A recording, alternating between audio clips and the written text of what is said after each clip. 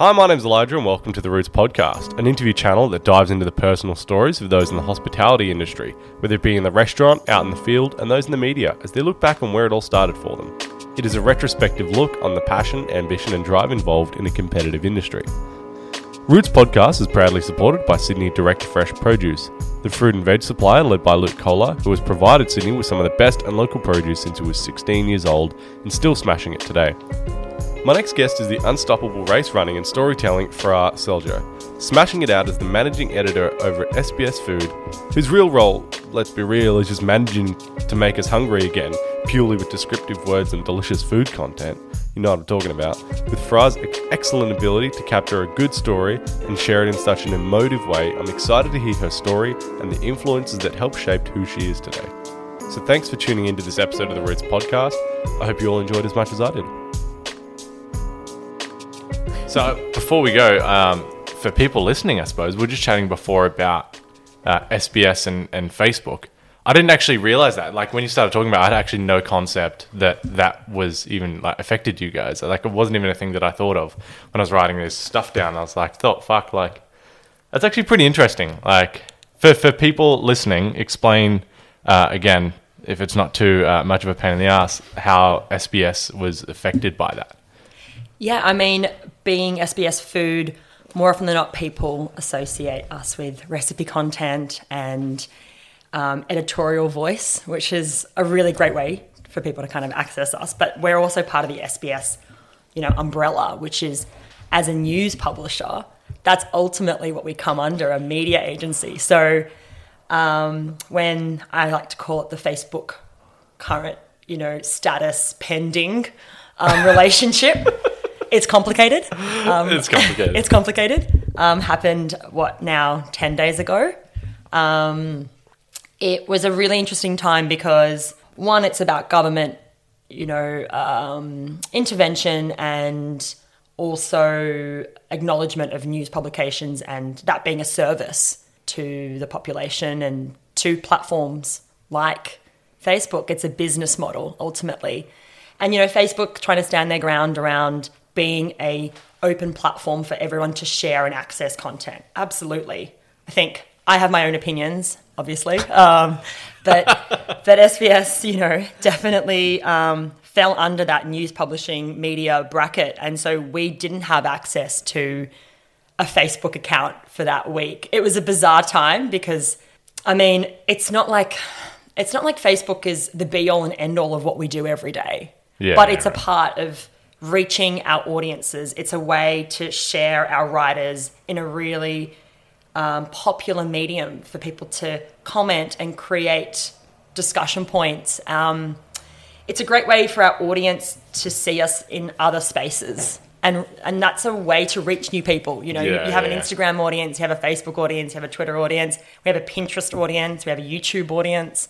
So people are on different mediums and it was a really interesting time in the world. It was a bit of a scratch your head moment. What do we do with this content in this main platform that everyone, or a lot of people do consume? Yeah. And did Facebook let you go, let SBS know that it was just you guys were not going to have access to it, or they just cut it?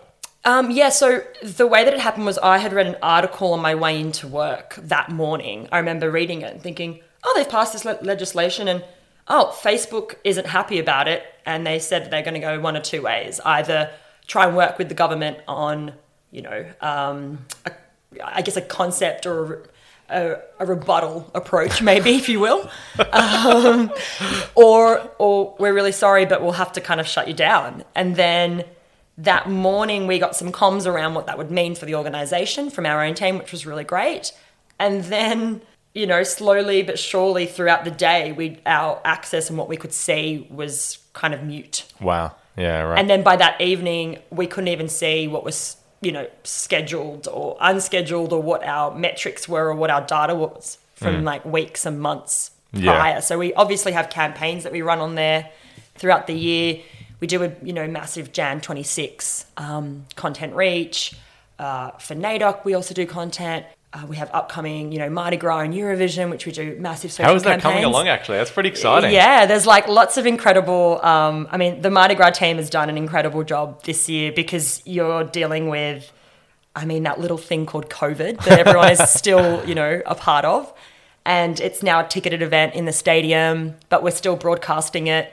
I'm actually going to be on the float this year, which is really fun. A social distance float. Yeah. Let me preface that. Yeah, it's... So they're still doing the parade? What's up with that? So the parade is going to happen at the SCG.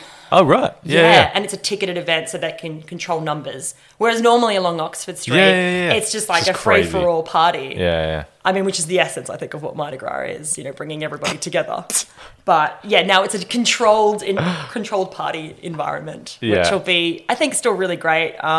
We still have a parade element, but it's a shortened parade time slot, and it's a really regimented, so to speak, like rollout, like they would. I mean, it's a huge deal to get all those floats and people and to put an event on in Sydney, especially during a pandemic. Like, that's like the next level. Yeah. You know, COVID protocols and COVID safe. Yeah, what a time. So how are SBS kind of marketing that or getting involved in that? We have a huge marketing team that are like basically doing outdoor and digital campaigns around that. And that just means across social, there'll be a lot of video assets and behind the scenes with hosts, and also we're live broadcasting it again. Yeah, right. So, you know, it's really fun working at SBS because you end up we're really fortunate. We have a digital side. We also have a TV side. We have an on-demand streaming platform. This sounds like a plug for the channel that I work for, but I mean, it could be. I've been there a long time. But it's an incredible offering I mean, I always kind of go back to this, but it's kind of like to tell stories and reach new people. Yeah. That's really what we're founded on, you know, as a public broadcaster. I mean, I grew up, you know, watching SBS with my family. So I feel like I've come full circle. I'm like watching it, and now I'm thinking about what our audience is watching. Now what are other ways that our audience can consume what we're doing. Yeah. You know, from a digital standpoint. Yeah, it's very interesting. Like, I mean, SBS has been relatively diverse, like, for a while, right? It hasn't really just kind of become diverse over the past 2 decades. It's always kind of had that there going for them, which is nice, you know? Like, yeah, we're fortunate. I think diversity is a really important and, you know, hot topic right now, and especially through businesses and media organizations, and that visibility of change, you know, really happening, which I think is an important one. I think SBS has been kind of under the radar in terms of it's always sort of perpetuated a diverse kind of offering, you know, and somewhat even niche maybe. I think a lot of people don't like to sort of use the word niche because it sort of boxes them into this like grassrootsy market. But I think, you know, I remember growing up and watching football on there and watching the late news with my parents. And I even remember watching Food Safari with Maeve O'Mara. That was one of my first like food moments. And I, you know, coming full circle, working with her on a food safari, you know, in the food team as a production co-ord, like just a very, you know, holistic way of looking at my time at SBS. But yeah, it's always been a really diverse workplace. I'm really fortunate. Like, we are a really small team, but are really streamlined and work really hard, and have an incredible suite of writers and content creators that work from all, you know, walks of life and backgrounds, and with their own stories to tell. I think that's what I love. I love hearing and being able to share is, you know, I'm here as like a managing editor of SBS Food, but I'm just one sort of cog in an incredible space where people just want to share content and tell their stories, and we can offer that, you know? Yeah, I mean, you talked about going full circle in terms of a lot of what you're doing now kind of, and what you're getting involved with is reminding you of a lot of what you grew up kind of doing.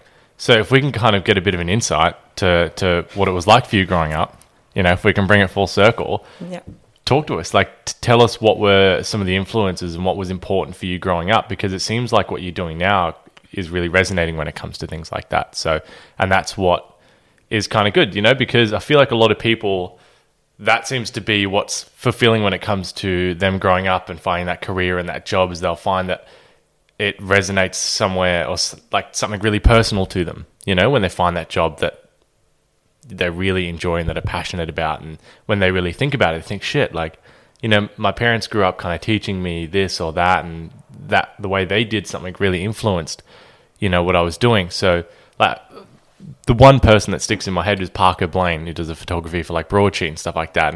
And when we were talking, he kind of had this retrospective moment thinking, oh fuck, like my dad did a lot of cooking, and you know, my mum was like into modeling and art and stuff like that. And so me getting into like lifestyle and food photography, like for him it was just a natural progression, but he didn't think that, you know, his parents being into those things really influenced it. But when he looked back, he was like, wow, like I think it kind of did. Like, you know, it makes sense if that's what I grew up, you know, highlighting and parents kind of appreciating most, that and you see the world through them. You know, it's weird how that can affect you. So I'm thinking like maybe that's something similar with you. So yeah, how was it for you? Yeah, I mean, to say that I love food is probably like the understatement of the century. I think I'm known in my circles as like the positive overfeeder. And it's, you know, something that I take so much joy in right now. Like I love entertaining and I love cooking. As a child, I grew up in a really close family. My parents are Bosnian migrants. They came just before the war. Well, actually, my mum came just before the war. She actually came the year of Chernobyl, when Chernobyl happened. Really? She came here and like as in before Chernobyl or after? As in like literally right before Chernobyl. Wow. So had she waited a few more weeks to come over, she wouldn't be able to, because there was a bit of a ban. And oh, was there? yeah, so when Chernobyl happened, because they're within that kind of red zone, that's quite close to the active zone. So being in the Balkan region, you know, they were all put on high alert.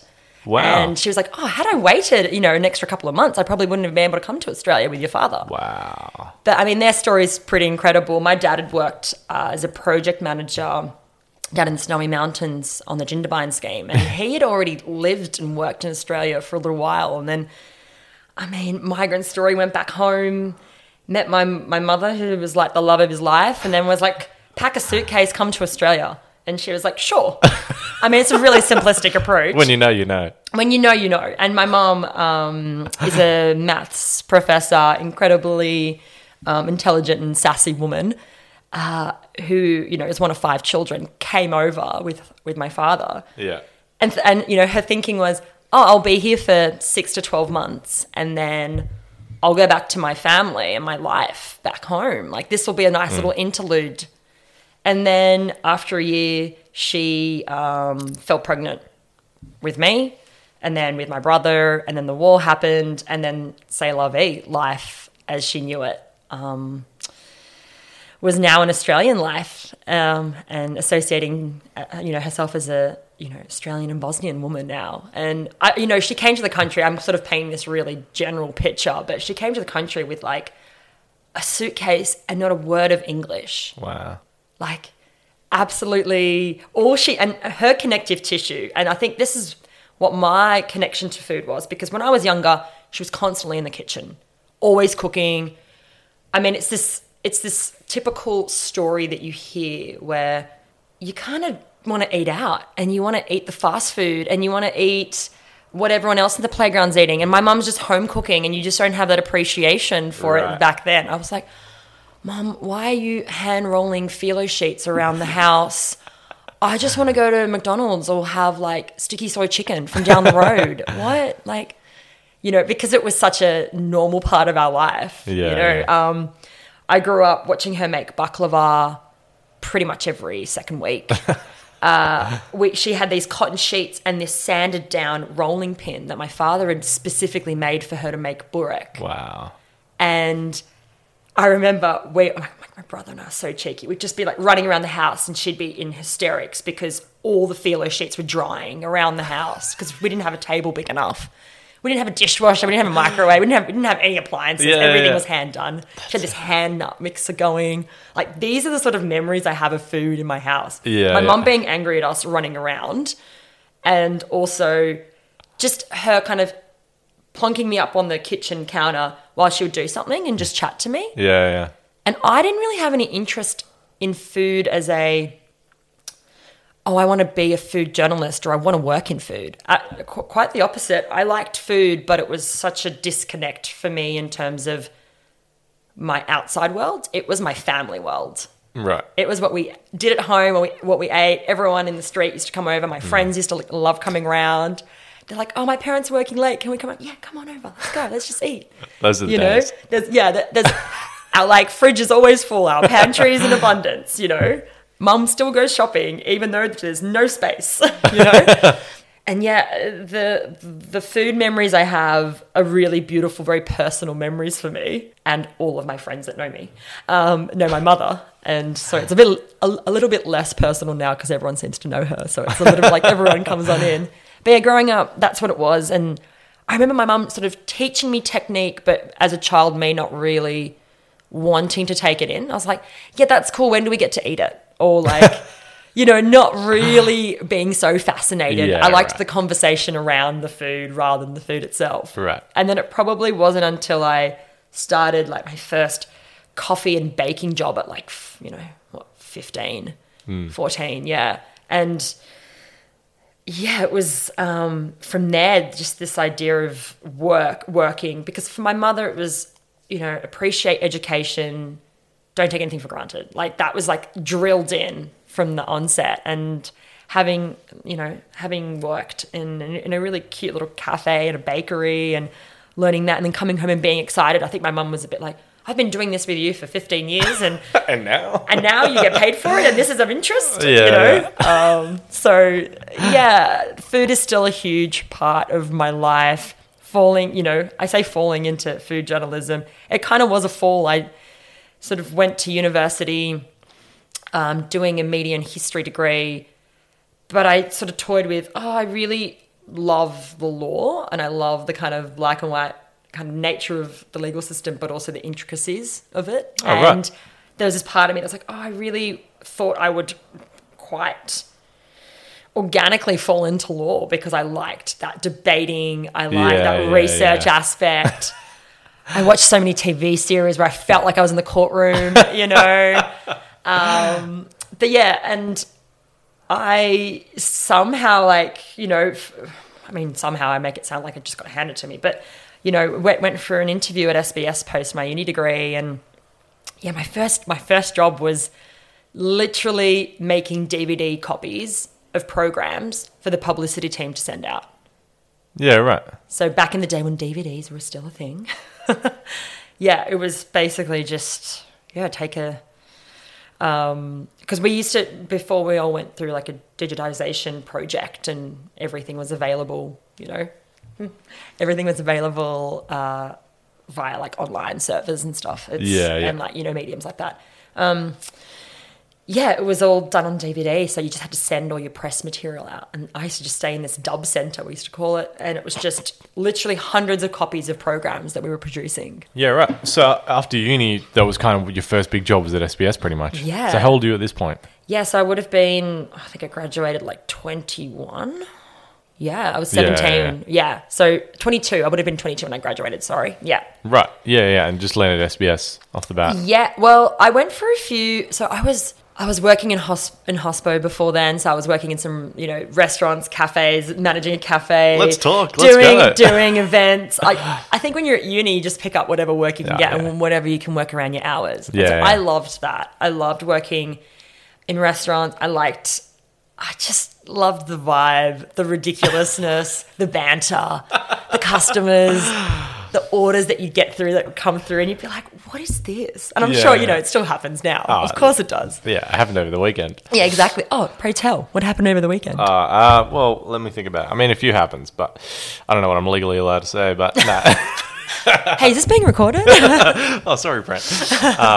We had, one of the things I was telling someone the other day is that people just come in, right, and they're told that they've got a set degustation. They're like, yeah, no worries. And then they come in, they sit down, they're like, oh, yeah, we'll just get the 7-course. But during this whole point, people just wouldn't have looked at the menu, right? Just didn't see what was on offer. They're just like, oh, yellow, good restaurant, vegetable restaurants, come in, go. So it got to the last hot course and we put it down. It's an eggplant dish. And they were sitting there for like 10 minutes, like kids with their peas, just kind of moving it around the plate. And after 10 minutes, the front of house bring it back and come up to us on the pass and say, oh, yeah, these people just told us they don't like eggplant. just don't like eggplant. They're just not that they didn't like this eggplant. They just don't like eggplant, right? Right. So it's like, why wouldn't you have just said something before we started? You know, like why now? Why tell us now? Like, you know, like we don't do a la carte. We just do degustation. If you get 7 course, that's like all the dishes on offer essentially. So we don't just have extra dishes like with prep and mise en place ready to go. So we're like, fuck, like now we're going to come up with a whole new hot dish for you that doesn't have eggplant, right? There are a couple of elements on the dish that have eggplant. So now while we're busy in the shit, it's like, fuck, now we've got to think of what we have that's not going to take like half an hour to cook. We've got to get something on the grill, cook it as soon as possible and do something. So it's just like, Teddy's on the grill going, oh my God. Oh, yeah, exactly. Yeah, it's so funny. It's like, oh God, like this could have been easily avoided had you just looked at the menu, you know? Like, I just assume everyone looks at the menu. Like, why wouldn't you look at the menu when you go eat somewhere? Like, seriously, especially when you don't like some certain vegetable.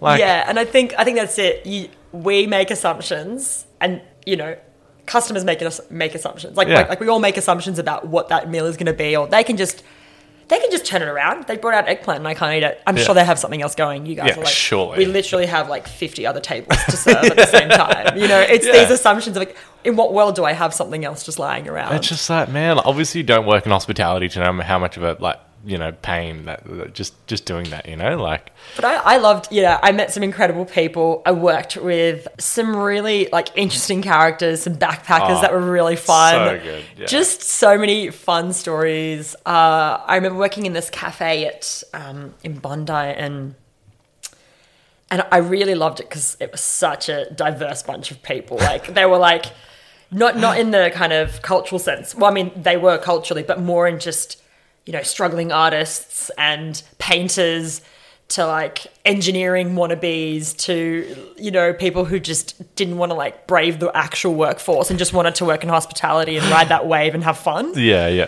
You know, and I remember, you know, I was in charge of kind of managing the staff and doing the orders, and every so often I would just jump in the kitchen. And more often than not, I would jump in the kitchen because we were so understaffed. Yeah. It was so hard to get good staff. To get staff, but yeah. So you jump in the kitchen and I'm helping Bernie, our chef, in there, and he's just like, can you just stay in here all day? And I thought, I can't, because I don't know what's happening out there. I can't even see what's happening out there. And, you know, you finish your shift and some days you just have a laugh because it's just such a whirlwind and you almost don't remember what you did that day. Yeah, it's so And then funny. other days you kind of feel really good, and then other days you just, you know what, I've just got to chalk that one up into the I'm not going to touch you box because tomorrow's a new day and I got to reopen and I got to dive back in. And yeah. And then I think from there I worked, I did random catering jobs, which I loved. I actually really enjoyed the catering side. As in you worked for the catering company, or you No, catered? I used to cater. Oh, wow. From my like single little kitchen back in the day. It wasn't sort of, I'm not going to get found out by the ATO, but I mean, it wasn't like a business. It was more just friends of mine who had random shoots who were like, oh, we need to cater for 15 people. Can you help us out? And I'm like, yeah. And I had the food contacts because I was working in wholesale. So I used to work at this like pasta wholesaler. Then I worked at this deli for several years as well.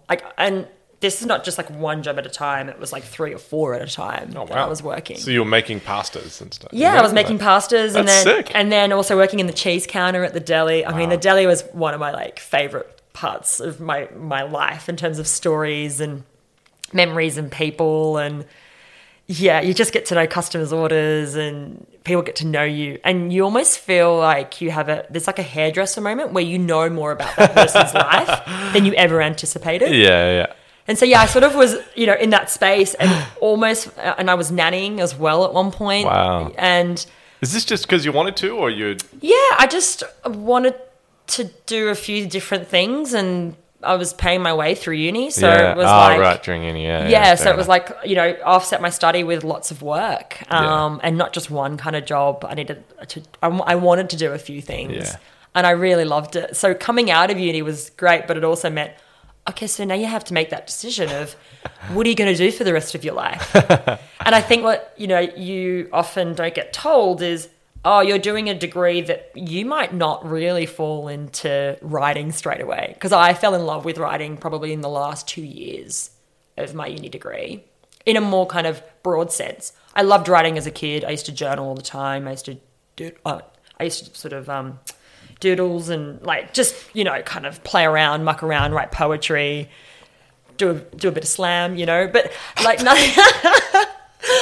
But yeah, I used to love writing. I used to do public speaking as a kid. It was just something that I enjoyed doing. You're like, oh, she's going to slam at the end of this. Yeah. I will not. I'll do a beat poem tomorrow. Yeah.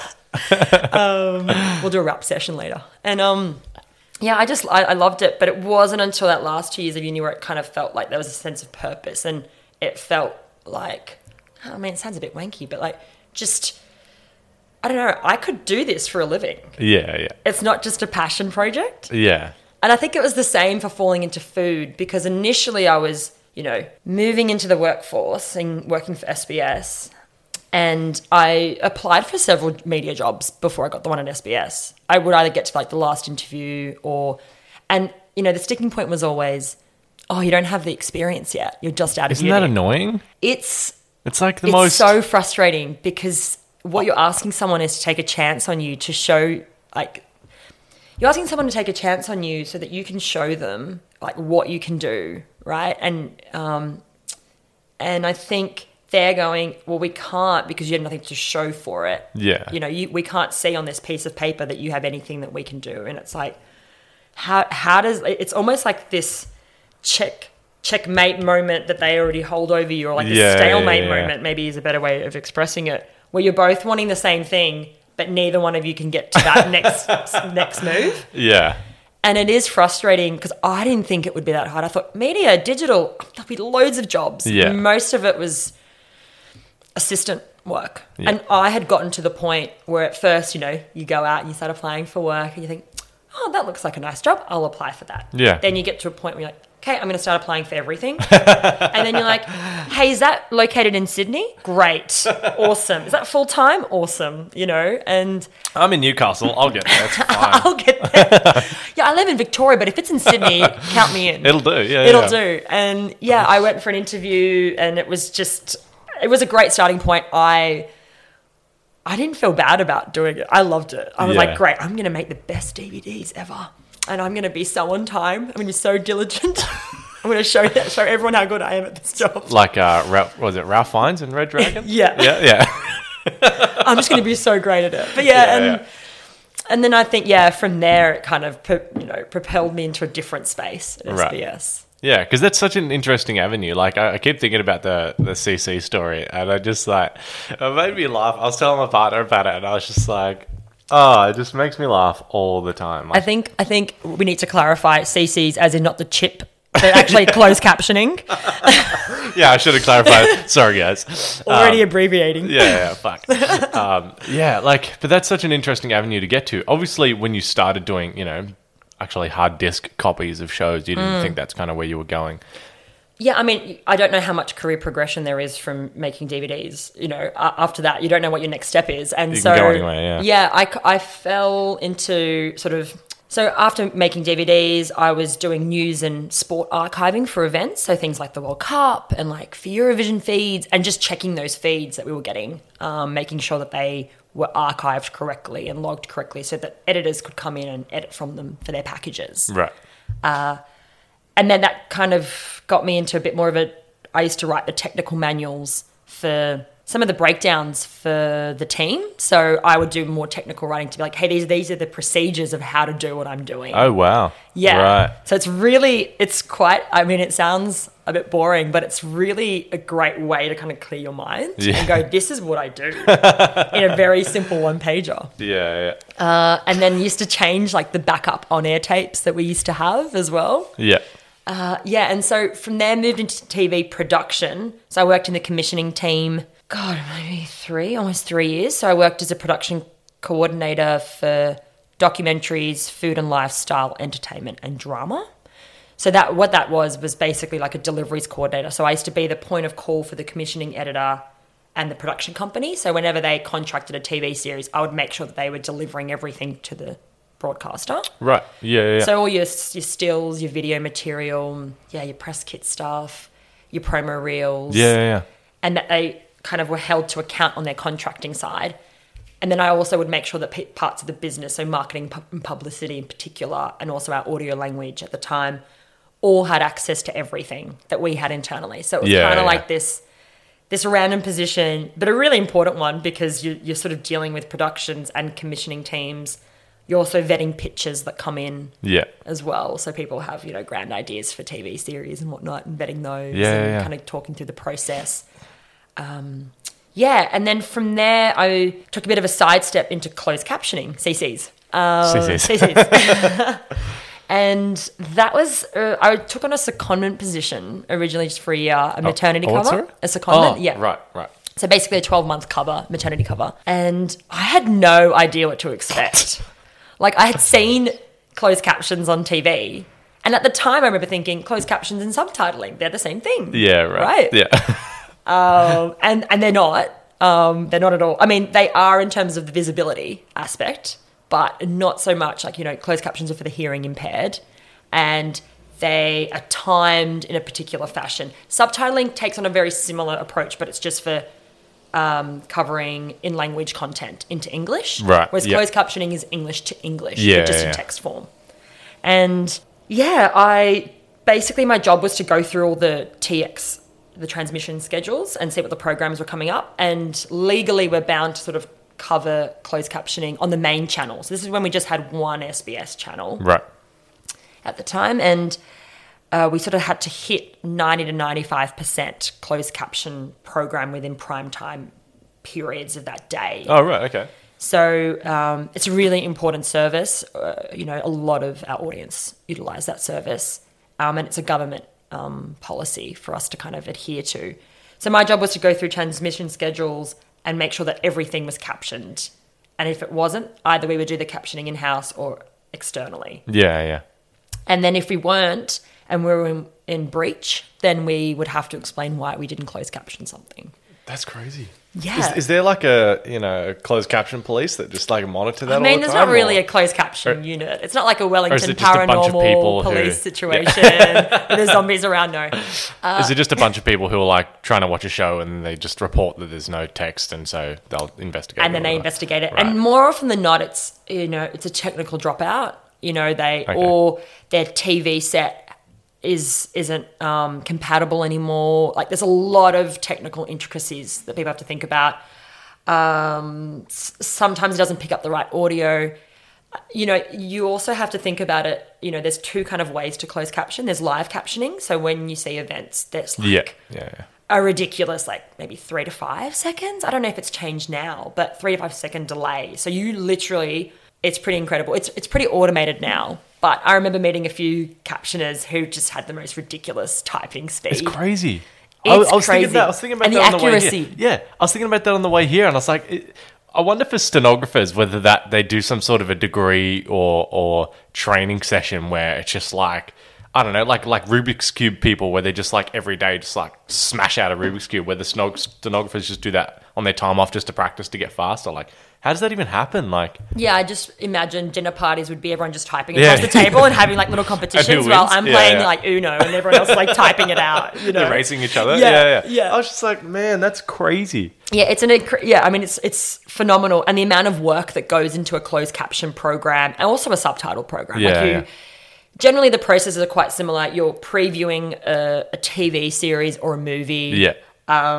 And sometimes you don't really get to choose what you watch, right? So it's like, hey, this program or this film needs to get captioned or subtitled. Oh, you don't like horror? Well, that's what the remit is. It's kind of like being a someone who does all the ratings, or the PGM, the classification. Yeah. So the classification officers, they have to sit there and watch everything that goes to air to classify it. So it's pretty incredible. You uncover. I remember subtitling like a Croatian film once. It was so bizarre. It was such a bizarre, like so many, incredibly beautiful but also random movies. Yeah. TV series. So I did a bit of Brooklyn Nine-Nine. I remember when What? that first. So yeah, when Brooklyn Nine-Nine first came to the channel, I used to like check the captions. I used to have to check them. I'd imagine it'd be hard for like comedy. Like it'd be so different trying to watch comedy on like not subtitles, but like closed text. If you've got like hearing impaired, like there's one thing reading comedy and then like listening to it, like it just changes everything, like, because mostly with comedy it's like how you tell the joke or something like that, so it'd be like, man, like, Yeah, and you don't have the inflection. exactly, yeah, You don't have yeah. that sarcastic undertone. And more often than not, you have to kind of almost do the audio description now, which is what they've got in place. So, So it's just bracket sarcasm or something. yeah, or they'll have like bracket hard rating fall to create ominous mood or something. Oh, really? Yeah, God, so that'd it's. I mean, the audio description is also for people who can't see, so it's just to really paint a picture. It's at next level, and I think it's a really hard one to convey, but it's such an important space to be in. Yeah. It's such an important. You wouldn't space. have to do that for a live coverage, would you?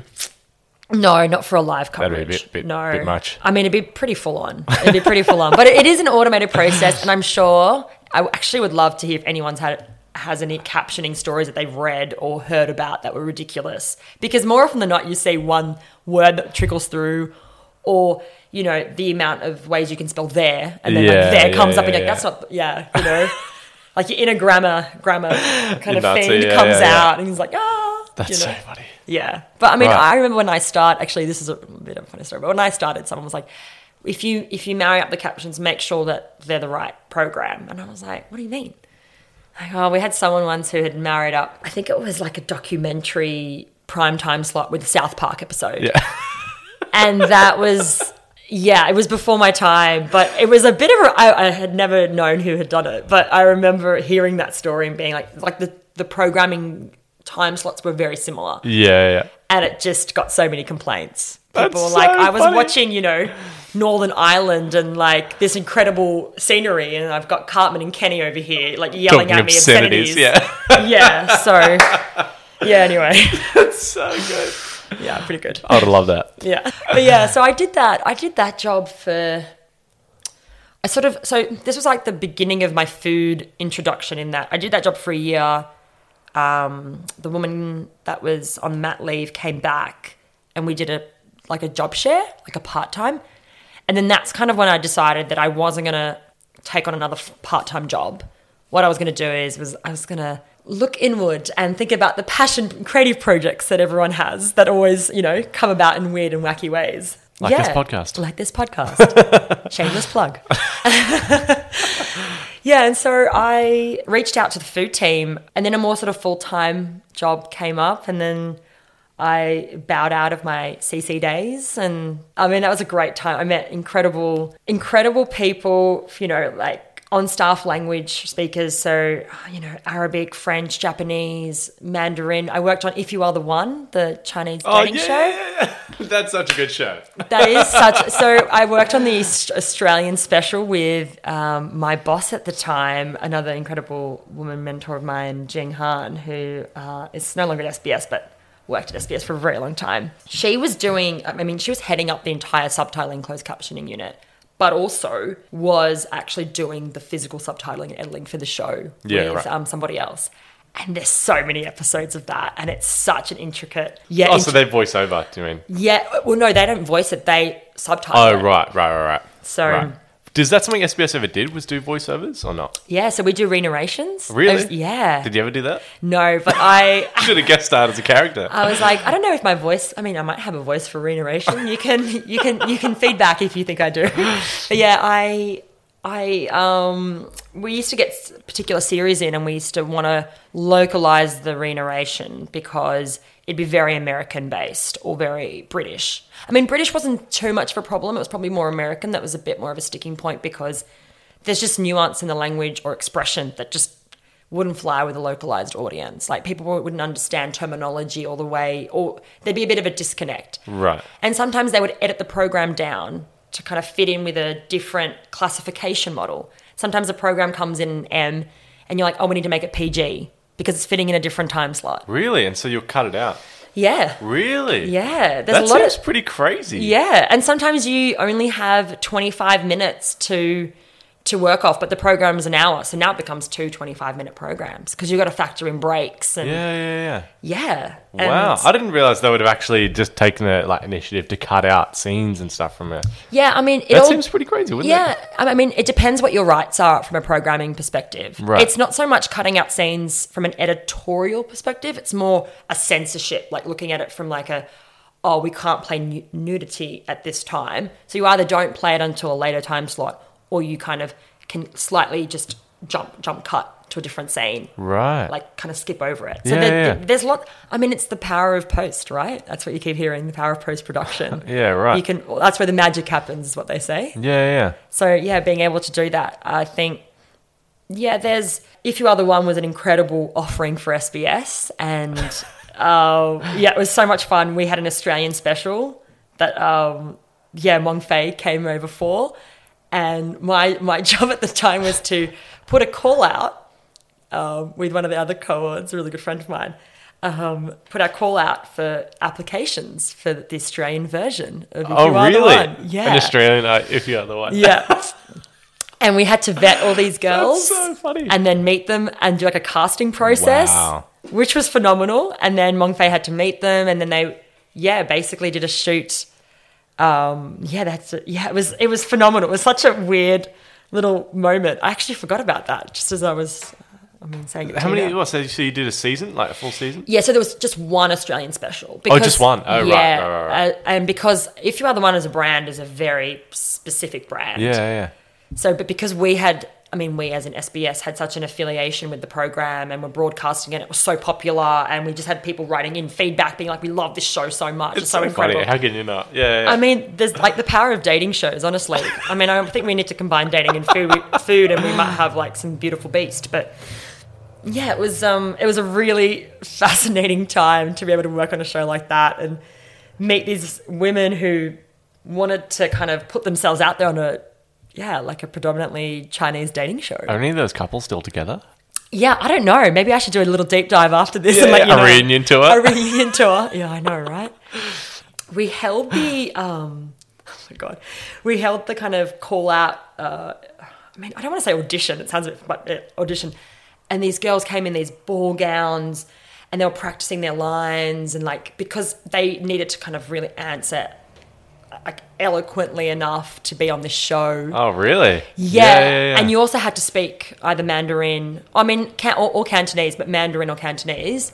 You had to have, so majority of girls were like Australian Chinese, and there was a couple that were like Greek. I remember meeting this Greek woman, and she was fluent in Chinese, and she wanted to be on the show. Wow. And she was phenomenal. I was super I wasn't expecting that. Yeah. But it was really great. It was a really great casting process. Yeah, and I think meeting the production from If You Are the One was a bit of a celebrity moment, because I was like, oh, we've been working on your show for so long and broadcasting it, and you're here in the country. Yeah. And it was phenomenal. And then from there, several months later, a more kind of full-time job had opened up in the food team. And like I said, I bowed out of my closed captioning, took my closed captioning hat off and put on my plate. And there was this sticking point that I had so I obviously kind of went from deputy editor to editor, and am now managing editor. And there was this moment I remember having early on being like, I love food and I love writing, and it's always been this creative side project of mine. Can I do this for a living? What happens if I don't like it as much as I do in my creative space? Yeah. Because then I sort of will take a step back and go, oh, I don't think I have anything else to fall back on, because that was my creative project and it didn't work. Yeah.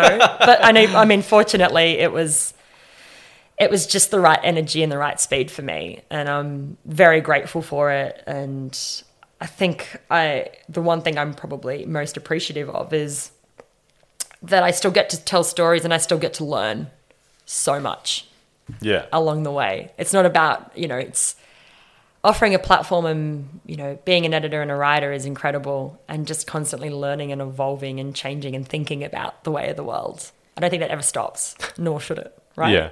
Any creative job. Yeah, but so while you were doing the CC closed captioning, you were saying when you started there was only one SBS channel. So during your time there, it expanded, obviously. Yeah, so SBS was just like one main channel. That was like the SBS that everyone knew, one core channel. We moved into an SBS 2 channel, which ultimately is now known as SBS Viceland. And then we also incorporated the incredible NITV Indigenous channel as well along the way. And then now we've got the SBS Food Channel 33, which is just 24/7 linear food TV. The good stuff. The tasty stuff. I'm going to get like an email from Viceland and NITV and Main Channel going, Farah, the best channel. But yeah, so we've got, 4 channels plus on demand as well. Yeah. So a lot of our programming goes on demand after it's been to air, but we also have on demand only programming. With Viceland. Here we go. So I follow a news thing called Vice. Yeah. Is that the same thing? No. It is like Vice News is its news entity, and we stream a lot of Viceland content, as in the actual channel Viceland, but SBS Viceland purchases a lot of programs to feature on there. So the it's a very different offering. Right. I mean, if you sat there for like an hour and just went through every channel, you would be able to see just like how different. I mean, our main channel is our kind of commission creme de la creme, if you will, of priority content from all suites and all genres. Viceland is that kind of younger, maybe even edgier sort of offering, some great late night viewing. And then, NITV is so important in terms of its Indigenous space. I loved when we kind of joined forces. It was an important, I think, message for all Australian audiences to hear, the importance of, it all too well, the Indigenous message and the importance of the real custodians of our land. Always was, always will be Aboriginal land, and it's something not to be forgotten, and a good way to kind of showcase that for us is through food. Yeah. And incredible chefs that feature on that channel. So we try to support that through food projects as well, and some of our own video projects. And then we have our SBS Food channel 33, 24/7, which is our premium food channel. So a lot of our food commissions live on there. Yeah. A lot of our big projects this year will run on there as well. And it's just creating a great food space. Yeah. I think it's nice that we have these channels on offer, free to air, like our streaming service. It kind of blows my mind. I pay for all these subscriptions. I have so many subscriptions, but I'm like, I watch a lot of SBS on demand. But yeah, it's a good spot. Yeah. So now we come full circle, right? We've just done the whole roundabout, and we're into food writing. Yeah.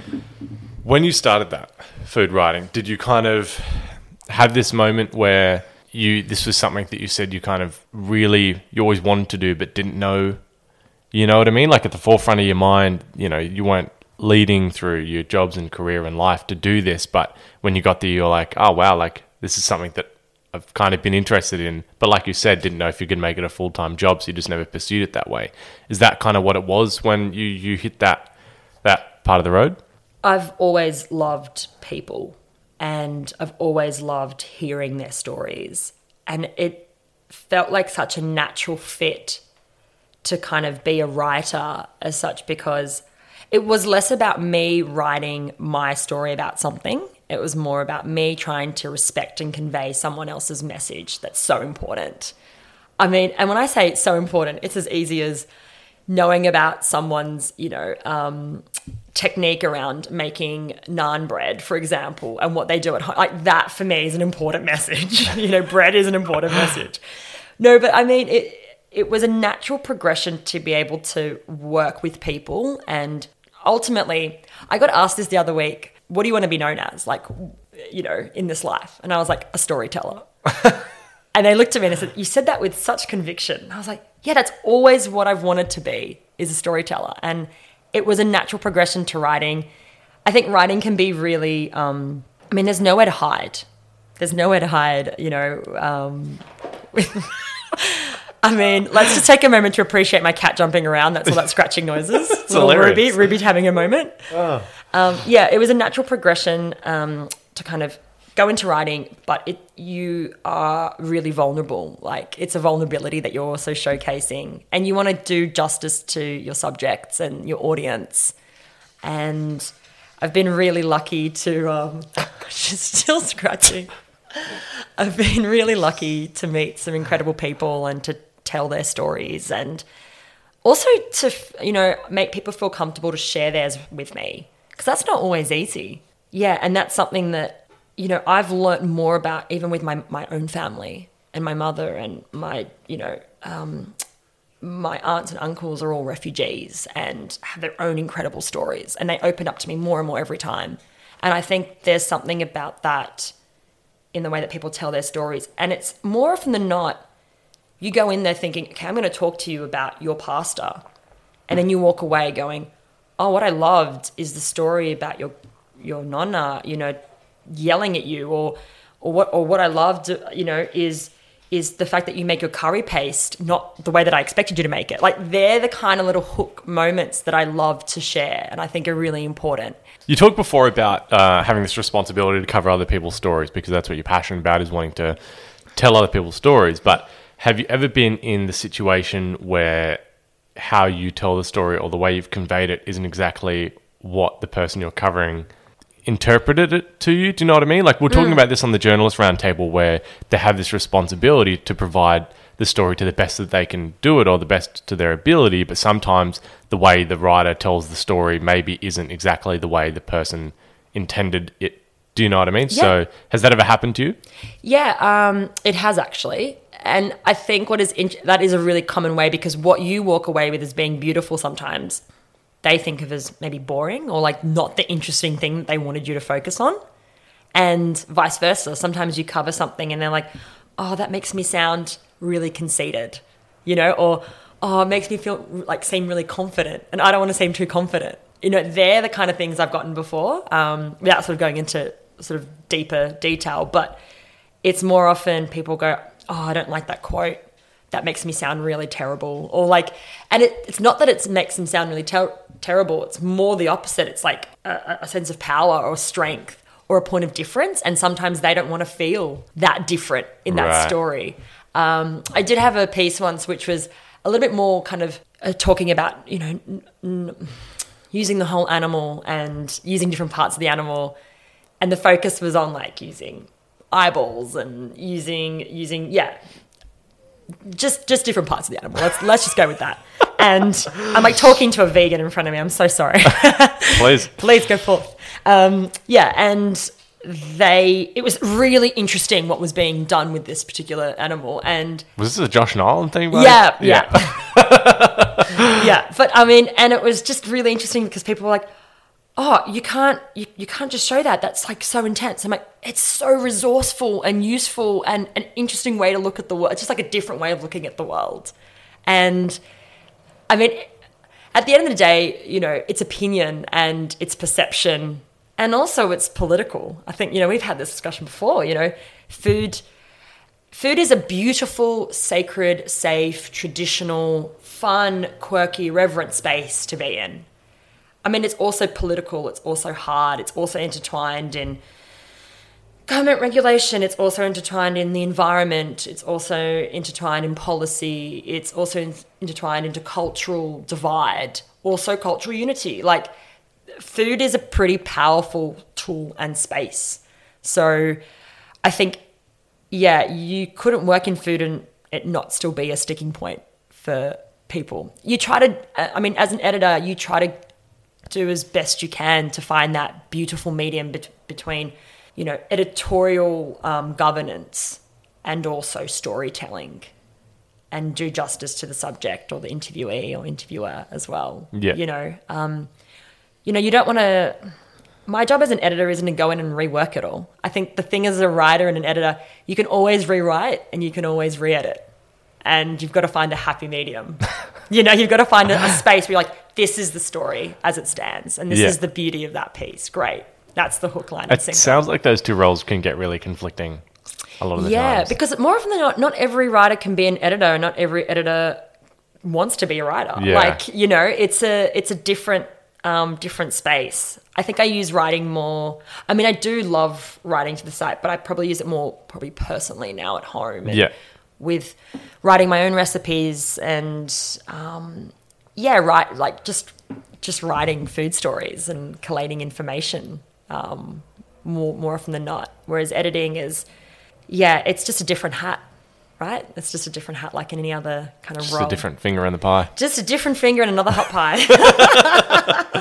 This has taken a Viceland turn. Nice plug. Thank you. It's interesting because working on a media platform, SBS is kind of known for being this relatively unbiased platform to showcase kind of, interesting perspectives on certain topics. Yeah. is there at any point where whether you've noticed it happen at SBS or you've done it? I know you're on kind of SBS Food, so not the whole broad thing, but when you want to tell a political story because it's time for something to be told, no matter how graphic it is, like, not something as simple as just showing the whole animal, but one thing that came to mind, which I thought was just crazy watching, I remember being like 12 or 13 and watching SBS on like euthanasia, for example. Yeah. And there's the video where you watch a guy who's terminally ill and you watch his kind of progression of going through the doctors and kind of, the choices and what he wants to make. And he gets to the end and he decides he wants to be euthanized. And for a whole clip, was that really powerful shot just watching it. But it's for like the whole 2 minutes, you just watch him sitting on this couch with his wife and he gets the injection and you just see him kind of fade away and die. And like, it could have been ABC, it could have been SBS. But the point is, I was like sitting there thinking, this is like really obviously sad, but watching someone's journey coming to that decision, because euthanasia is one of these hot topics that people don't know what to do, what not to do, regardless of the whole point of it. But I just thought it was a really impactful way for media to show that this is why having that option for some people is really important, and you don't really get it or you don't really understand unless you watch somebody kind of go through it. Do you know what I mean? So even with big political things about gay marriage, for example, how you showcase why gay marriage is important to those people is you tell those stories in a real personal format. So for the people who don't understand why it's important for them to want to get married, they understand. Is this something that you feel you're trying to do with food, or even just like not food related as well? Like there's certain stories that you see going around SBS that they want to kind of tell that for the modern age. Like, is this something that goes on? Like, yeah, I mean, from an SBS Food point of view, the stories that we kind of touch on that are probably more first person based or presented by series covering people's stories, more often than not touch on things like displacement and touch on being a refugee and touch on migration stories and hardships and touch on the difficulties of finding jobs, maintaining an income, being able to support families, living, and more kind of a continuation of living below the poverty line and being homeless. Or we also cover things in the health space, so understanding deficiencies and not just a fad, not just, hey, I don't want to eat X because I don't feel like it today, but understanding the medical kind of repercussions of, not eating gluten for some people and being actually celiac is quite an intense process. And treating it seriously in the kitchen. And treating it seriously in the kitchen because, I've even had revelation moments for my own health through stories that we've commissioned. We had a woman who shared a story about having a B12 deficiency, and she's not a vegetarian and she's heavily iron deficient and had for years had just no idea why she was feeling so ill all the time, and underwent so much medical testing. And she wrote a first person piece about the importance of B12 for her. And I actually went and got a B12 check after that. And I actually had a B12 deficiency. Oh, really? Yeah. Shit. So there's these stories that kind of touch on, yes, food is a component, but it's people that have, come from all walks of life, be it engineers or police officers who now want to open up sustainable whiskey farms, and who, want to go in and create like a social media platform celebrating refugee-run businesses for people that have no idea on how to function like they would, inverted commas, normally in society. There's some incredible stories that people like Lee Tran have covered off, like Welcome Merchant, for example, being one of them. Working with like the Refugee Council of Australia and Settlement Services as well on different stories where it's quite funny. And it's something that my mum has said to me previously, is when I ask her about food, she's like, why do you want to know about that? Like, it's just what I eat or what I cook. Like, that's just where it's really fascinating and really exciting for everybody else around us. But for them, it's like, I go in the kitchen and I cook this meal and it's, it's what it is. And I think food is a beautiful way to tell that story, and that's what we try to do. But of course, everyone has more, more depth than just what they're serving up in their plate. And there's also reasons why they're cooking the dishes that they cook. Ingredients. We have an ingredient called plasma, which is basically like crushed up biscuit meal in Bosnia. It's a really popular staple throughout the Balkan region. It's used in you can use it on your cereal, you can have it with milk, or it's just like crushed up meal. And that was a wartime staple. Things like plum jams and like pekmez, which is like just cooked down apples or cooked down plums, wartime staple. That is like, for me, really interesting as like an ingredient. For them, it's like, oh, that's what we live through to sustain sugar and carbohydrate content in our bodies. It's just the way that we're looking at food. More often than not, people are like, oh, that's really delicious. I want to know how to make it. They're like, hey, this came about because I left a country, or I was, living below the poverty line for 5 years, or I had an eating disorder, or, there's so many interesting stories behind food that are often really difficult. And for a lot of people find it really hard to believe, how could someone that worked in food also have an eating disorder, but you love food and you eat food and you cook food? How can you talk about health in that space? You don't have a medical degree, but also you have your own experience. So I'm not saying, science is so important, absolutely. But everyone has their own stories along the way, and credible fact and data is definitely something that has to feature across, our editorial slate. That's really important. But yeah, there's it'd be very narrow-minded to think food is just about food and that story and that process. And seeing someone's journey and then coming to the end of that is pretty incredible. Sharing, being able to only eat one dish between 5 children because that's all you could afford. There's a history component to it that's really important. Yeah. And I think I've been, one of the most important things that have been highlighted lately, even just talking with the Journalist Roundtable and Lee Tran, like a lot of how much people who are refugees over here in food has become married and sharing the story of refugees through food and stuff like that, because that's such a big issue that's going on in Australia right now, which is obviously over in Christmas Island and being detained, which is just terrible. Just kind of trying to highlight that, I suppose the fact that it has to be done, but almost humanize, the people, and they're not just, detainees, what the fuck's going on? Like, they need better rights than what they've got. And highlighting that story through food is one of the ways in which it's kind of being done, the more it's talked about, hopefully these issues will be maybe solved. I don't know. Well, I think it's about being seen. You want to be seen and heard. And I think that's what the platform is really about, amplifying those voices and those faces and those peoples and those stories.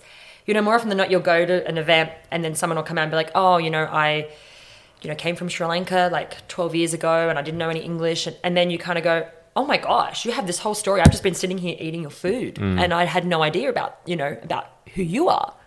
And that's the importance, or understanding, that you can use jackfruit as a meat substitute and it be incredible, but that's actually a really popular, Sri Lankan staple. It's been happening for years. Do you know what I mean? This is not a revelation. It's not a trend, Yeah, and that these sort of techniques have been happening. It's just about, bringing that to the attention of the people around us and having conversations around food, over food, about food, through food. Yeah. And I'm grateful that the platform can do that. I mean, there's so many incredible news publications and food spaces in Australia, and we're very lucky that we can tell stories in such a, great way with an abundance of writers that are on hand. Yeah. Especially like the Journalist Roundtable, like you were saying, that would have been really great to kind of hone in, because there's all these misconceptions around food and journalism, I think, as well. And there's this glory aspect of being like, don't you just sit there and eat food all day and then, ride the wave, the proverbial creative wave? And you're like, no, there's still admin and there's still hustling to get stories and hard deadlines and long nights. Yeah, you definitely hear about it when it comes out, which will be in a month now. Yeah. It'll be in a month. It's so funny. It was really insightful for me, because Yvonne kept asking me, kind of throwing me questions as well, because if I'm not a journalist, I'm a chef. So she was like, well, what do you think about the conceptions of, what do you think of food and journalists and media and stuff do? And I was like, fair enough. Because obviously I submitted fan questions, which is, thank God to you, Kate came in supplying. And that was really, really good, and I'm glad that I did that, because there are, like I said, there are a lot of conceptions about it, and there were some really interesting questions, and they were happy to kind of clear the air of what it's like being a, media and food journalists and stuff like that, and the difference of being a food critic and Yeah. you know, like and like, you know, restaurant ratings and hats Yeah. and all that sort of stuff. And I'm Like, glad I comes had along Nick with it. Jordan there, you know, who wrote that piece for Counter, you know, so Yeah. that was a really good discussion for like a good half an hour about it, you know, just everything to do with it. So yeah, it was really, really good. What do you, I guess, thinking about it from a chef's perspective and like digital publications and food TV, like what's your engagement with it? Like how often do you engage in reading food media and watching food media? Is it something that you like live and breathe because you're a chef? Yeah. Well, like food media in terms of just like chefs and food being represented, not just like, because there's a big difference between reading food critics. Yeah, I mean, I do. Like that's what I love doing. But I've been really, like, I don't really read too much of Gourmet Traveller or Good Food and so forth. Like, I don't think they necessarily represent the kind of food or the chefs that I'm interested in. So, you know, for them, they're selling to the general public, right? So they want to sell stories at the general public, not really to chefs. Like, I don't think they appeal necessarily. Like, not that they don't have inspiration for a chef to flick through for 5 seconds and be like, oh, that's kind of a cool way to plate it, or that's a really interesting flavor and so forth. But I like reading about the stories and so forth. For recipes, I'll always buy cooks written by a chef sort of thing. So if that's technically categorized as food media, then sure. You know, there's some really Only great... chefs? Generally chefs. Yeah. I mean, generally chefs. Like, obviously I'm not going to all hand of you them. some books that aren't by chefs that are phenomenal. Oh, yeah. Like, don't get me wrong. Like, don't get me wrong. Like, obviously not all chefs, you know, in terms of inspiration for flavors and stuff like that, then you don't buy books from chefs, you're buying from culture. Yeah. You know, the people from the culture. It's just, for me, for example, like, one of the hardest things for me to search and buy is a vegan fine dining book, is somebody applying traditional, like, French techniques, but to vegetables, for example, because you can't just use butter and eggs and flour all the time. You know, so you have to. There's next to none, if not half a dozen, maybe I can buy that are Aquafaba carrots. Yeah, aquafaba carrots. Yeah.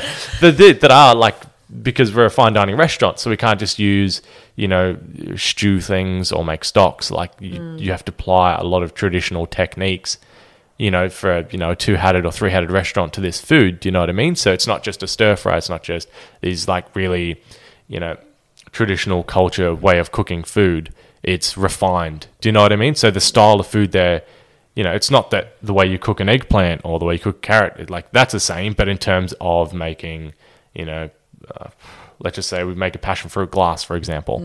No one really does that. Do you know what I mean? Like, it's techniques you only use in a kitchen. So trying to learn how to make, you know, for example, like everyone knows how to make a vegan meringue now, you know, but for a long time it wasn't really the case. Learning to make, for example, a recent product that just came out was Flora, and that, I don't know if you've heard about it. Yeah, the plant-based... cream. Yeah. Yeah. Like, you know, before that, like there's no cream that exists where you can just hand whisk something to the point to its peaks. It's like plant-based butter now. Yeah, exactly. Yeah. It's crazy because I am lactose, but I sort of take the tablets. Yeah. And more often than not, I will use the plant-based butter. And I've been trying to get my mother to use plant-based butter in anything that she cooks. She makes this one birthday cake for me every year. She's done so for 30-odd years. And it always has like cream, and it's a beautiful taut, and it's buttery. Yeah. It's like, you know, and I'm like wedging this like little bit of plant-based butter on the counter, like pushing it over to her, being like, how about this anyway, so she did it last year for the first time, and she was a bit skeptical about it working, and it actually worked. And she was amazed. She couldn't believe that plant-based could be a butter. She's like, but it didn't come from a cow. I'm so confused. Yeah, exactly. Yeah, but it's the same thing. So yeah, for me, like, trying to refer back to the question again in terms of how much I read it. But for stories, aside from food, I've been really enjoying Counter Magazine more recently, just because they seem to talk about a lot of the tough issues and talk about them in a real honest way, where I don't think you really get that in other hospitality magazines, sort of thing. Yeah. Not that there aren't any, but just not very many. Like, Counter Magazine's very... Like, for example, when I read Nick Jordan's Long Live Restaurant Reviews, I'm like, no one publishes this. Like, that seems like an attack, do you know what I mean? Like, on a massive institution of, you know, food criticism. Like, it's been huge. Yeah, I think there has to be... I mean, it's the point of opinion pieces. And you're going to, you know, you're going to ruffle some feathers. And sometimes it's about, you know, being being open and clear and trying to present the facts as they sort of stand for you, but also having a weigh-in. And sometimes their weigh-in isn't popular comment as well, you know. There's a really great, you know, like I've read some really great pieces recently that kind of touch on really difficult subjects around, you know, the naming of a restaurant. And Yvonne C. Lamb, that was very good. Yvonne C. Lamb's piece. And it was interesting to see people's commentary around it, you know. I think as a journalist, you want to try and present the facts. You have comments in there from chefs and businesses, and I think, you know, the really important point around it's not about what sort of has been done in the past. It's more about, okay, this is the recognition now, and this is a moment of like, this could be changed, and this is just acknowledging the fact. Yeah. You know, rather than putting our barriers up immediately and trying to fight fire with fire, so to speak. It's about, oh yeah, maybe that doesn't actually represent who we are, and maybe that does offend people, and you know, looking a little bit more inward. I remember one of the people they talked to was like the Lobo, for example, and how they removed plantation, so it's just the Lobo. And I was like, that's very interesting, because Jared was saying was kind of in the heart of the whole Black Lives Matter and all that, and so he kind of took that, like you said, like a bit of a introspective look, and was like, maybe this is going to like an issue to people that I didn't like think about or realize. And when we first bought the business, it was kind of representing a different story, and now it's a bit more impactful than we realized. So he's like, you know, it doesn't really affect the business, so may as well just take it off. Like, but that's it. I think it you know, goes to that sort of mantra of the evolution of food is something that's still kind of always going to be growing, and it's going to be this beautiful beast that happens, and we're not going to always get it right, and there are going to be times when we don't understand things. And it's that willingness to understand and be open and be introspective and listen. You know, and if you want to, you know, what you do with it from that moment is your own prerogative as a reader. You know, but there's, as I can understand that from like a journalist or a platform's position, you know, these are important stories. You know, if, like, there are going to be things that don't agree with people. You know, there are going to be things that, you know, for example, people don't see that there's a refugee issue in this country. You know, there are going to be people that don't understand why migrants need support. And I use that example, and I come back to that example a lot because that's a lot what we kind of cover. I mean, we cover a range of things, but, you know, that's something that's also very close to me, being a really personal discussion. That's what's close to me. And having the opportunity and the support and the understanding and the language, you know, is something that, you know, we try to kind of propagate on our site and share. But you're gonna hit the mark, and you're gonna ruffle a few feathers by, you know, sharing things that people might not want to hear, and might not understand, and not just not understand, but aren't willing to understand, and don't have that connectivity. So if those around you are like echo chambers and you don't have that external source to kind of, I don't know, have a bit of critical thinking about the situation at hand, then that can be really hard. So that's kind of why we do what we do, you know, amplify and celebrate our audiences, but also, like, I'm going to keep striving to change popular opinion and or, like, you know, change the minorities of this world, even though they're so small sometimes. You know, it just takes one harsh kind of comment sometimes to really bring you down and go, God, do people still think like this? Yeah, people can still be racist, and people can still be homophobic and ageist and sexist, and the list goes on. The list goes on, and this is the world we live in, and this is just one reason why I do what I do. It's just changing perceptions, you know, along the way. And I think more often than not, like, English wasn't my first language. I couldn't speak English till I was 5. I grew up speaking only Bosnian, and even though I was born here. And for a lot of people, that's like, but what do you mean? Like, you speak English really well. Of course you're English speaking. And I'm like, yeah, I mean, but by the actual definition, I'm not. I didn't learn a word. My mum couldn't speak to me in English, so therefore I didn't learn the language. And I started school basically like that. My mum took me to school and said, she can't speak any English, so you need to teach her. And to work in a role where I'm editing and writing and, you know, sharing the English language is pretty, like, I feel super humble, but, like, to be able to do that, because it's something that's close to me and my family. You know, my family brush it off and go, oh, you write about food, the things that we do all the time. But I was like, okay, well, I guess I'll invite all of our audience to your house for a dinner party then. Yeah. That'll be the only way. I was like, okay, I guess I'll call them now. But yeah, there's always going to be sticky points and things that are personal as well and that really hit home. And you've got to also, like you said, with the striking a balance between the interviewee and a story and the right kind of editorial eye over it, there's also a balance in how you receive commentary and criticisms and read comments on a social media post and what you choose to take in and how you choose to take it. And yeah, sometimes you do read them. Like I read everything that we have on the site because that's kind of my remit and I like to kind of get into my headspace there like that. But I mean, yeah, I have friends who are writers who are like, oh, I never read the comments when my story goes up. Really? Yeah. They're like, they need to just take a step back. And wow. It's like actors who don't ever watch like, not their movie, but like don't ever watch or see the reviews they get reviews. From. Yeah. They're just like. This is going to be like me not listening to this episode because I don't want to hear my own voice.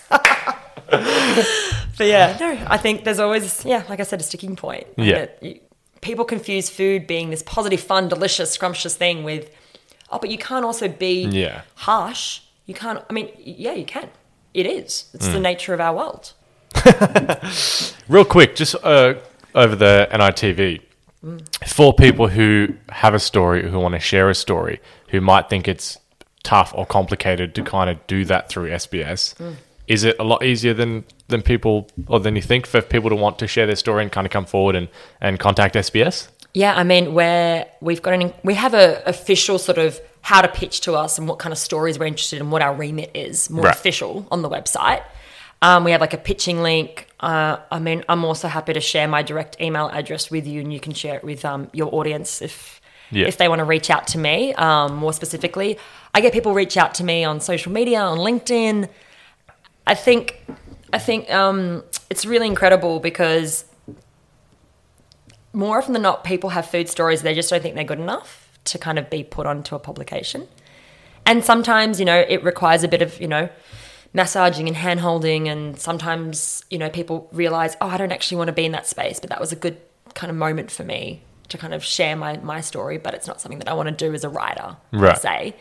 And other times people go, I never thought this could be a food story. And it is. And this is great. I mean, the incredible Some Kind of Press with Lee Tran anthology on the new voices on food was an incredible project and something that we kind of wanted to amplify on the website as well, and did so, and found some incredible writers along the way that have stories to share. I think it is easy to contact someone. I think you just want to feel appreciated, and sometimes these stories can be really hard for you to tell, and sometimes you don't know how to tell them. You're like, they're in my head, and it's just nurturing that relationship. So I like to say yes, it is easy. I think we're a really approachable team at SBS, across all the channels, and also across digital. And, I love hearing about people's stories, and sometimes they're the right fit and sometimes they're not quite right for our audience, but I'm happy to offer feedback and support in that space. Yeah. I think just because it's not for our publication or it's not the right timing or the right fit doesn't mean it's not valid. And I think it's hard, you learn some lessons pretty quickly about, any criticisms you receive. You think, oh my God, I'm not good enough. But you've just got to kind of keep perpetuating that story and practicing and putting in the work. Yeah. If you're prepared to put in the work like you would any writing sort of gig, any editing gig, any content creating gig, then it could be the space for you. Yeah. Yeah. One of the questions that you submitted to the Roots Roundtable for the journalists. I knew this would come back to haunt me. Well, I was like, that's such a specific question that surely you'd only ask if you had a story. So the question you submitted was, what is a story that has stuck with you and why? I feel like there would be... Stories? Stories. Well, if there's two that pop to your head, or, or one main one and two extras... I think, there's so many stories. It's like, how long is a piece of string? Literally, if anyone knows the answer to that question, please let me know. We cover so much, from like easy biscuits in 12 minutes to vegan lasagna to, opening up community gardens in the rooftop. There's so many incredible stories. I can't sort of put my finger on one. A story that I sort of covered that is close to me would be the story with Noor Aziza. We did I recorded a video package with her as part of Refugee Week last year. And she's a Rohingyan refugee. She came to the country at the age of 8 with literally a jumper. She was basically a stateless person before she came to Australia. She went through Malaysia first, I believe, and then came to Australia with her brother. And in that typical kind of story, I mean, she works for the Refugee Council of Australia. She's an English teacher. She also works for UNHCR. She's an ambassador. She's a cook. She is an incredibly warm and talented person. And I actually filmed with her, it was about halfway through lockdown, I think. Yeah, it would have been in June last year. And we did this social distancing thing where she said, you can come to my house, but it's got to be social distance. And we just set up a camera and then I filmed her story. And we just sat down to the meal at the end and we're just chatting. And it was probably one of the best moments I think I had in the last probably year in terms of just the richness of someone's story, but the positivity and the appreciation and just, when you just look at somebody and you go, oh, you just have so many ideas in your head about what your life is and you're so going to achieve them. Like you are so going to perpetuate that. And her story working with Refugee Council was phenomenal because they released a book last year, which they're hopefully going to do in more of a hard copy fashion this year. I mean, COVID threw a lot of spanner in a lot of production works last year. But yeah, her story was something that really resonated with me, made me think about my cousins who were refugees, who had nothing, who lived in camps. Like there was a real moment, personal moment, emotional moment that I had there that it was a very stop, sit and listen to someone's story. Yeah. And that would probably be one. But I mean, like I said, I will just send you the website and highlight all the stories that we have. I bet there would be a lot of these moments where you've got a story to tell that can be quite personally difficult. Do you know what I mean? If it's so emotional, do you know what I mean? But you want to tell it right, it can be quite difficult to even just working on the story. Yeah, working on the story, and more often than not, people will brush over the things they don't think are important. Yeah. Right? Yeah. I mean, I've done that before, especially in filming. People go, okay, well, I'm going to talk about this. And then they're going to do something that's either off camera or brush over a topic. And you're like, hang on, what is that? What are you doing there? Stop, And that's kind of the interesting moment. Or they'll, brush over. One of the things I really remember, for example, with Noor was, she was like, oh, it was so hot when we came, but I had a jumper in my hand. It was so weird when we arrived. But I remember thinking, God, we're in a really beautiful country and it's really warm. And I was like, that really stuck with me, that moment. I could really imagine that moment. And it was bizarre. Or, cooking a baklava segment, for example, and then the sugar syrup, and then there's a clove, this thing clove kind of salt that's being used in the syrup. And that kind of being turned away from the camera to be done. And I was like, what are you doing with that syrup? They're kind of moments, because more often than not, especially with the video medium, people have this idea about what they're going to show. And when, they're like, oh, I've already prepared all of this. And you're like, don't prepare it. I want you to cook it. Yeah. And also comfortability. Some people have come from, not very open spaces. They don't think, have first-hand knowledge of women not having a power or a platform in particular. They can't talk about having a career or talking about money or talking about power or, progression. They don't want to be persecuted in their own country if they go back. They don't want to say something out of turn. Yeah. And more often than not, their media association is negative because the media in their own respective countries doesn't look after its people. They have sticking points with their own space. Yeah. So it can be hard to do that. When we ran some interviews, everyone, for Refugee Week, a lot of them had a lot of questions around where this was going to go and how long would it be and would they get to see it first? They were all, and I understand. it's a lot of like, yeah, it can be extra work, but you want, these aren't my stories. You know, I want to respect that and want them to feel comfortable. You know, we're not out on a mission to tell stories that make people unhappy, but we're also about telling real stories. Yeah. You know, It's important. It's important. Like you said, it's the things that you connect with. Yeah. You know, it's the things that I connect with. You know, the intricacies of human life are Yeah. so important and so valued, more so than I think we sometimes think. Yeah. Well, I've got one more question to finish this up. Okay. We're almost there. But before I get there, are there any questions that you want to ask, or is there anything on your head that, while we're here, you might think would be an interesting opportunity to talk about from your perspective? Yeah, I think a question that I had, I had a lot of questions, but I know like we can only run a 5-hour podcast episode once. We can do 2 parts. Yeah. I'm going to rival Lee Tran for a second part. Sorry, Lee Tran. No, I wanted to ask, what has been your key learning through doing this podcast? I know that it kind of started off as a bit of a whim interested kind of piece for you to kind of learn more about the industry, and not even just the industry, but just other people's stories that work in food more generally.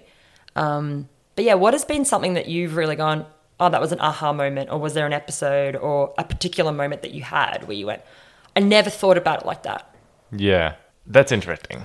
Because that's the whole point for me, to talk to people from different fields of hospitality, that like chefs, photographers, and journalists and farmers. Like, there's a lot that you don't understand when it comes to how they're represented or their role and how they essentially working with the kitchen. Do you know what I mean? So, like, there's a lot that I relatively understood before doing the podcast of, you know, how understanding you need to be of farmers and what they have to do when things aren't in supply, they aren't in supply. You know, as much as chefs will get pissed off and say, well, you know, I expect it to, you know, always be there, like a tomato at Woolworths. Like, you know, when you're working with seasonalities. Yeah, exactly. Seasonality. You know, so like I always understood early on that that's not the case. So it's not like a shocking moment for me.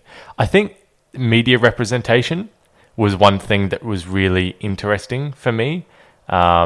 You know, talking with Lee Tran and realizing that food media was more than just food critics or food criticism. Like, because from a chef, that's really all we talk about. It's not food stories on SBS or Gourmet. Like, it is just like food critics and hats and stuff like that. It's just like 80% or 90% of what we talk about when it comes to food media.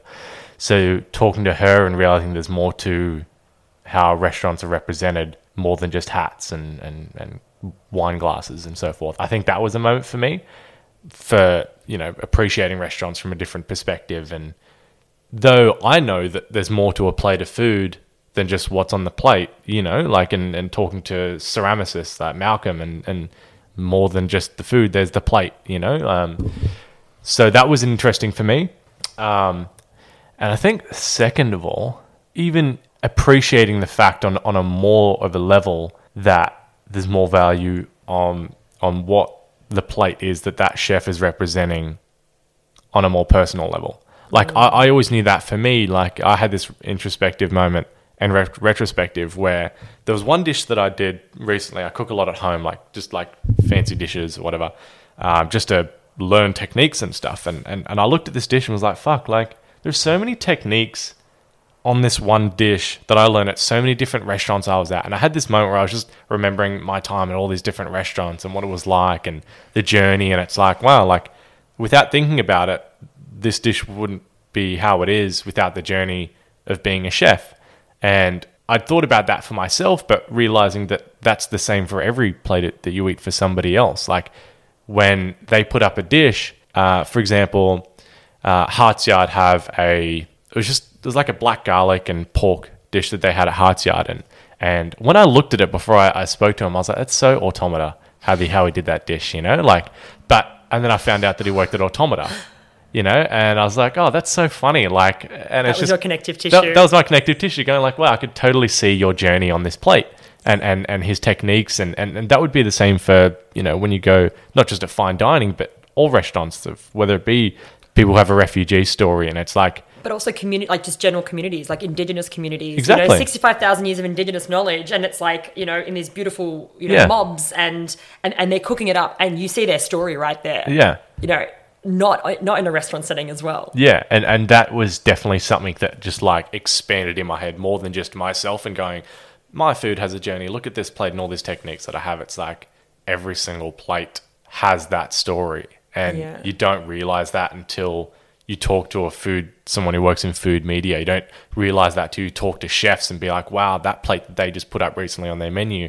was the culmination of that journey, and the way that person tells the story with you and having this passion for diverse storytelling and culture is because of your journey. Like that's probably the main thing that this podcast has done for me. In a really, it makes you shut up for a minute. It does, like it makes you shut up and listen and go, wow, like that's an incredible story, and everyone has those stories. And, like you said, it can really change depending on how someone wants to say it, but everyone's got an incredible story, and I think that's probably the main thing.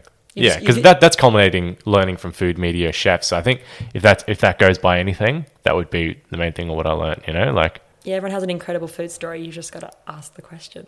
Exactly, yeah. Exactly, like you say, it's like, oh, don't put that syrup behind the thing. What are you doing? Yeah. That's the question. That's the question. That's the moment. That's the moment. Yeah.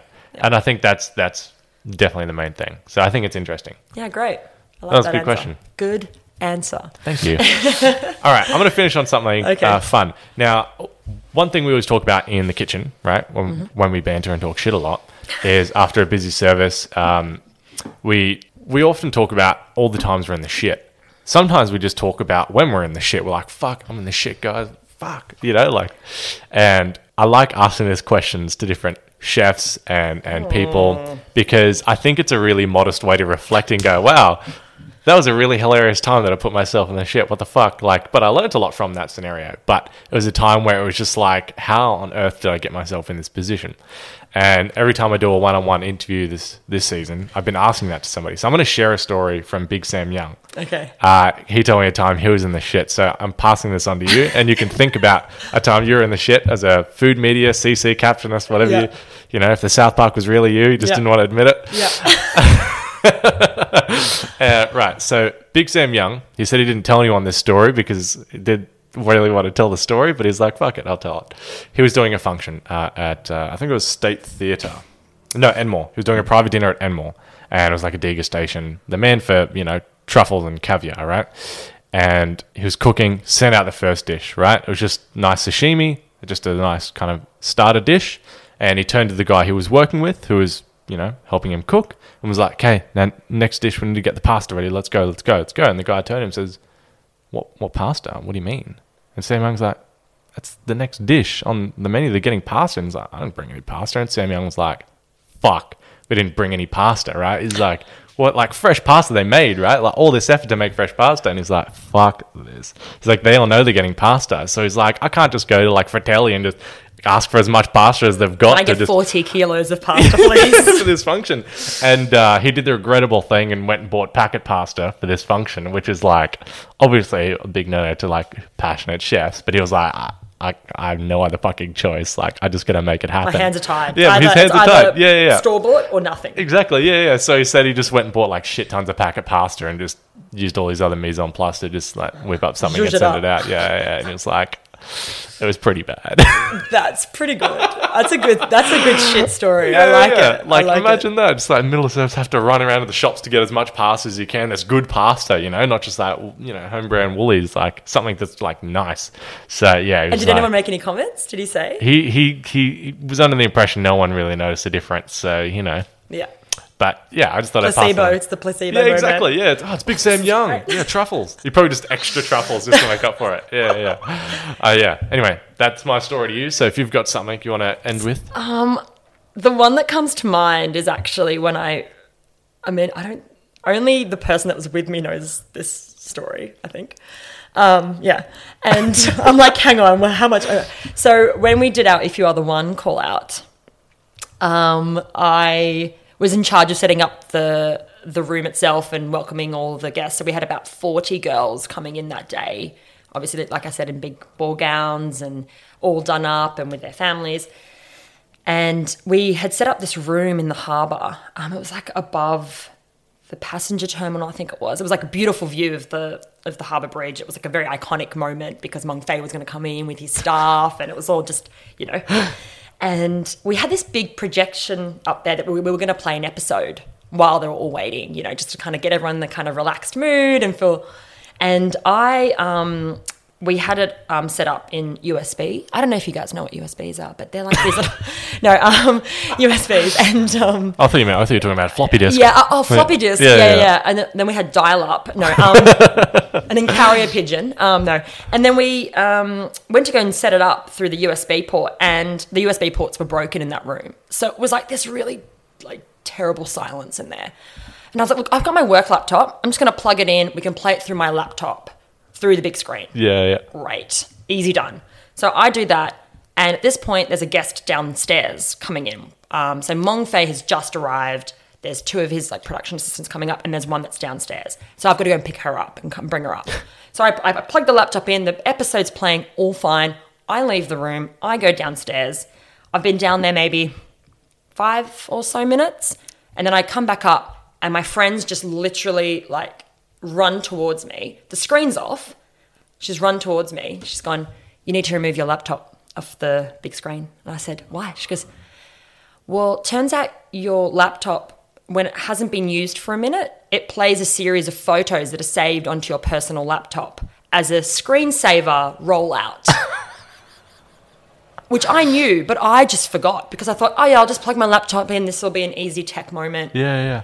I was like, what happened? She's like, yeah, there's a few photos of you in Thailand having a holiday. Some really interesting photos of me having like tequila shots and tequila sunrises lying on the bar.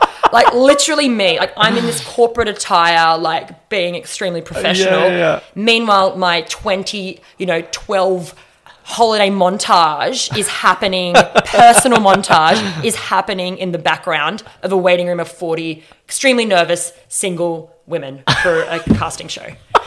Yeah, needless to say, I took that laptop and did not come back into the room for about 10 minutes because I could not. I was just thinking if Meng Fei and the production had just seen me having tequila sunrise shots on the big screen, how embarrassing. Anyway, live another day. That's probably it. I don't think I've ever told anyone. I think maybe my ex-partner knows that story. That's so funny. It's pretty bad. He's probably thinking, is she casting calling herself? Yeah. But my friend looks at me and was like, you just need, whatever you need to do, you need to get that laptop and move it out. And I thought, so funny. And I remember asking her what photos. She's like, yeah, there's some of you like in Thailand having shots like on a bar. And I'm like, oh, I know the ones. Okay. In we go. Yeah, it was terrible. It was terrible. I mean, goes to show, don't plug in your personal laptop in a work environment ever. I'm sure that would have made everyone more relaxed now. Everyone was like, is she going to be one of the contestants? Because she looks like she's ready to go. We have a lot to live up to. Yeah, exactly. I feel really relaxed. Shots, anyway? Yeah, exactly. Oh, bless. That's pretty funny. There you go. I mean, that's a vault to the grave moment. Holy moly. This may come back to haunt me one day. Everyone will love it. Don't worry. Everyone will love it. Great. You have strangers come up to you and be like, oh my God, that was such a great story. Are you the tequila girl? And I'm like, oh my God, should I get a tequila contract after this? Yeah, pretty much. Very good. All right. Well, that's me done. I hope you enjoyed yourself. Thank you so much. I mean, that was phenomenal. Thank you for letting me blab on about me, myself, and I, and SBS and the brands I love. And yeah, thanks for having me on. Well, it's not often. So I was saying this to Lee Tran and even Miffy Rigby, but it's like not often they get to share their story. You know, like that's their job, is sharing other people's stories. So it's quite a fun moment when you get them on the mic and go, "Tell us your story." They're like, "Oh." Yeah, but you know what's really funny? I'm always like, everyone has a really important story to tell, and then today I was like, why does anyone want to hear what my story is? I don't have a story. You know, like the irony of being able to share who you are a little bit. That's so funny. Yeah, I love it. All right, well, yeah, thanks so much for that. Thank you. I went a little longer than I anticipated, but I really enjoyed 5 hours? So, yeah, 5 hours. Yeah. Lee Tran, part 3. Part 3. Yeah. Thank you again. Yeah, very good.